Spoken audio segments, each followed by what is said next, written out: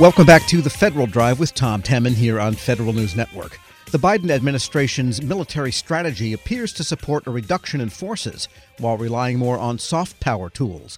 That's the gist of the most recent and detailed analysis by the Center for Strategic and International Studies. For highlights about the upcoming budget battles and what they're all about, we turn to CSIS Senior Advisor Mark Cancian. Mark, good to have you back. Thanks for having me on the show. And you preface this report with a phrase, staring into the abyss. That does not sound like a good prospect for the military.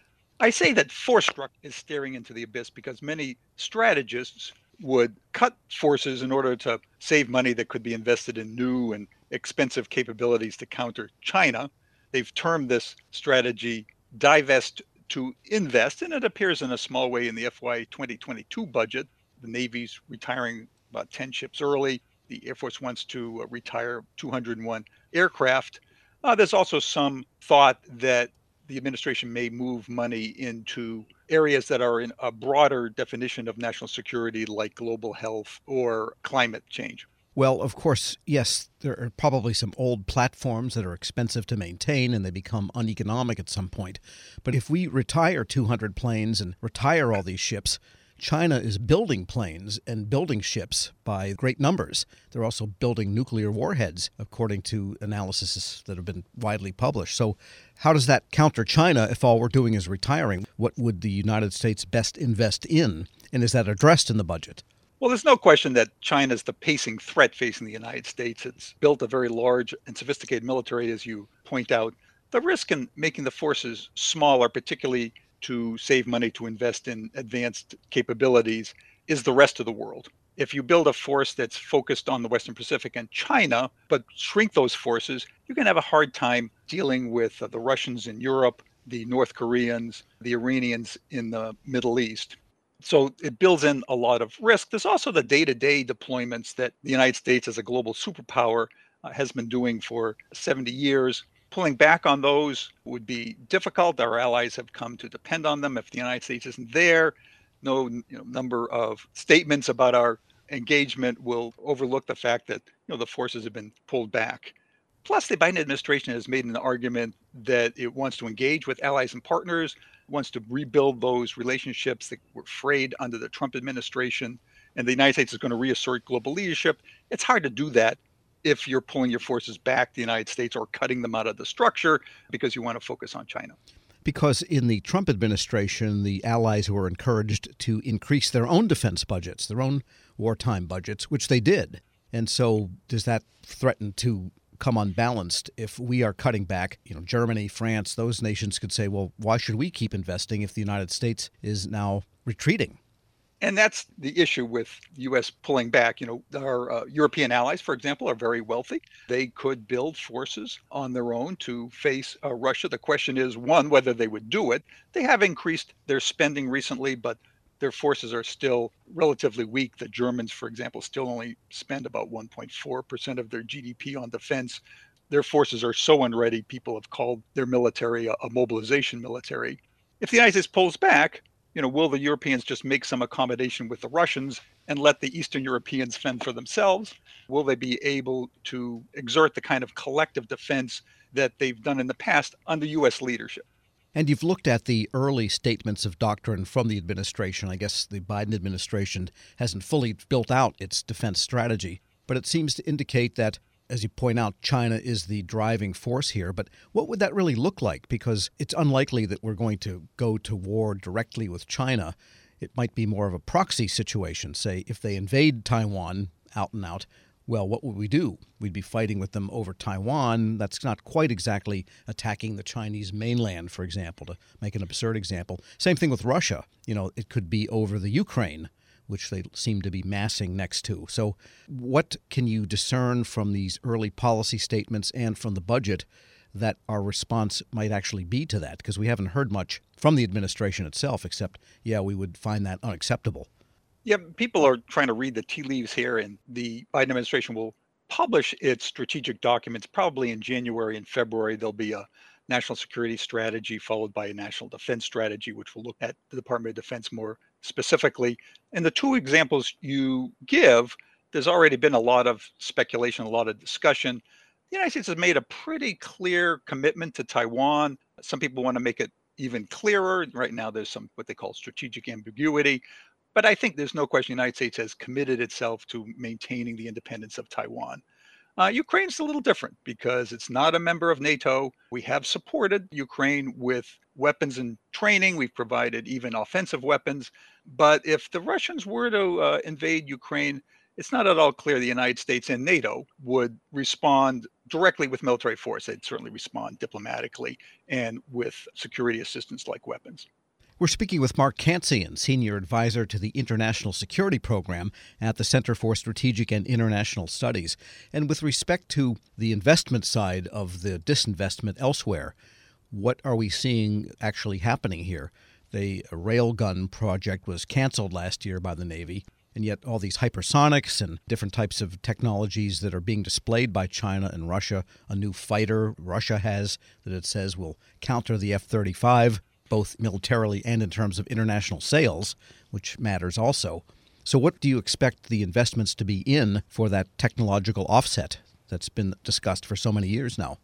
The services are looking at a variety of advanced technologies. Most of them are not quite ready for procurement. They're in the development cycle. So what you're seeing in the near term is procurement of existing systems, although the most modernized versions of those systems.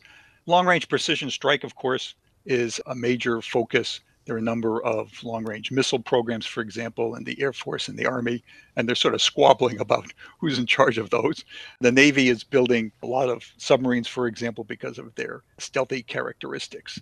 You're also seeing investments in unmanned systems, although those have been slow. The Navy has been very slow to adopt unmanned aerial vehicles. It's put a few surface and underwater systems out there. People expect those to grow, but it's been slow. The Air Force also has a fairly large unmanned aerial system community, but the size of that has plateaued. And in fact, in the 22 budget, the Air Force doesn't buy any unmanned systems. So people expect those to expand, but right now they're sort of waiting for the next generation. And where does all of this investment in artificial intelligence actually get applied? Because you would think unmanned systems would be the natural place there. There's been a lot of interest in artificial intelligence and thoughts that it could have impact across the board in decision making, in systems. So far, you're seeing just maybe the leading edge of that. So it's hard to say how it's really going to have a long-term effect. With unmanned systems, of course, you could put artificial intelligence in there so that they can operate autonomously. A lot of nervousness about taking humans out of the loop there. And we're not quite there yet, both for strategic reasons, in other words, keeping a human in the loop, and for technological reasons, because they aren't quite advanced enough. And one of the big issues for the military on the cost side is the cost of the force itself. Regardless of whether the Army grows or shrinks or the Air Force grows or shrinks, you've got lots of people that have to be taken care of for life in the volunteer system. And is there anything in the upcoming budgetary documents or in this preview of the doctrine that says they have a strategy for dealing with rising healthcare costs, pension costs, salary costs that just show no sign of ending, as Bob Gates said, are eating up the military? Well, let me give you sort of three answers there. The first one is that there's no question that military personnel are very expensive. CSIS has a report that came out documenting that. For that reason, there's a lot of sentiment to cut the size of the Army because the Army is so personnel intensive. The Army in particular is looking into the abyss and has been working energetically to make the strategic argument about why the nation needs a large Army. I expect that there'll be some management reform package that goes with the strategy. The Trump administration had that. Whether this will really have much of effect is hard to say. The Trump administration touted theirs, but in the end only did very modest things, in part because there's so much pushback from the retired and community and the associations on any changes in personnel benefits. Big question is the Congress and what they'll fund for defense. The Biden administration came in with a budget that was level in constant dollar terms, and that was consistent with what the Trump administration had been planning. Congress has added $24 billion, at least three of the four committees, and if that continues, that will take a lot of the edge off of these trade-offs, will allow DoD to maintain most of its force structure without the really deep and difficult trade-offs that we've been discussing. And of course, if there's a full year continuing resolution, which it looks like is going to happen, then all these questions are delayed yet another year, presuming they can get budget agreement on the Hill and with the White House next year at this time. Well, I'm more optimistic. There's never been a full year continuing resolution, and I expect that they'll come to some resolution, probably take a couple of months, and there'll be a lot of screaming and yelling. But in the end, they'll make an agreement about the FY 2022 budget, which is the fiscal year we've actually started. And then the strategies will come out in January and February, and that will indicate in the major ways, where the administration is going. So hold on to your seats in the meantime. Fortunately, actually, national security has been probably the least partisan issue in Congress. Congress has been able to pass, for example, the Authorization Act for almost 50 years. It's the one piece of legislation that just about everybody in Congress agrees needs to be done. So if there's an area where Congress can come together in a bipartisan way, this is it. Mark Cancian is Senior Advisor to the International Security Program at the Center for Strategic and International Studies. Thanks so much for joining me. Thanks for having me on the show.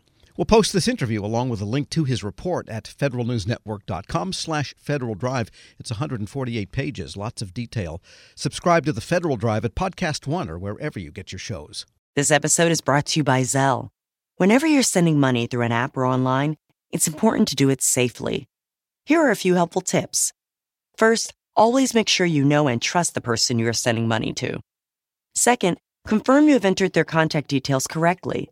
And finally, if you don't trust the person or your recipient is rushing you to send money right away, think twice before sending money through an app or online. Grab a 30-day free trial of Live by Live Plus, and you'll get unlimited skips, commercial-free music, and all of the podcasts and live streaming events you can handle. Visit livexlive.com/podcast1 to learn more and start your free trial.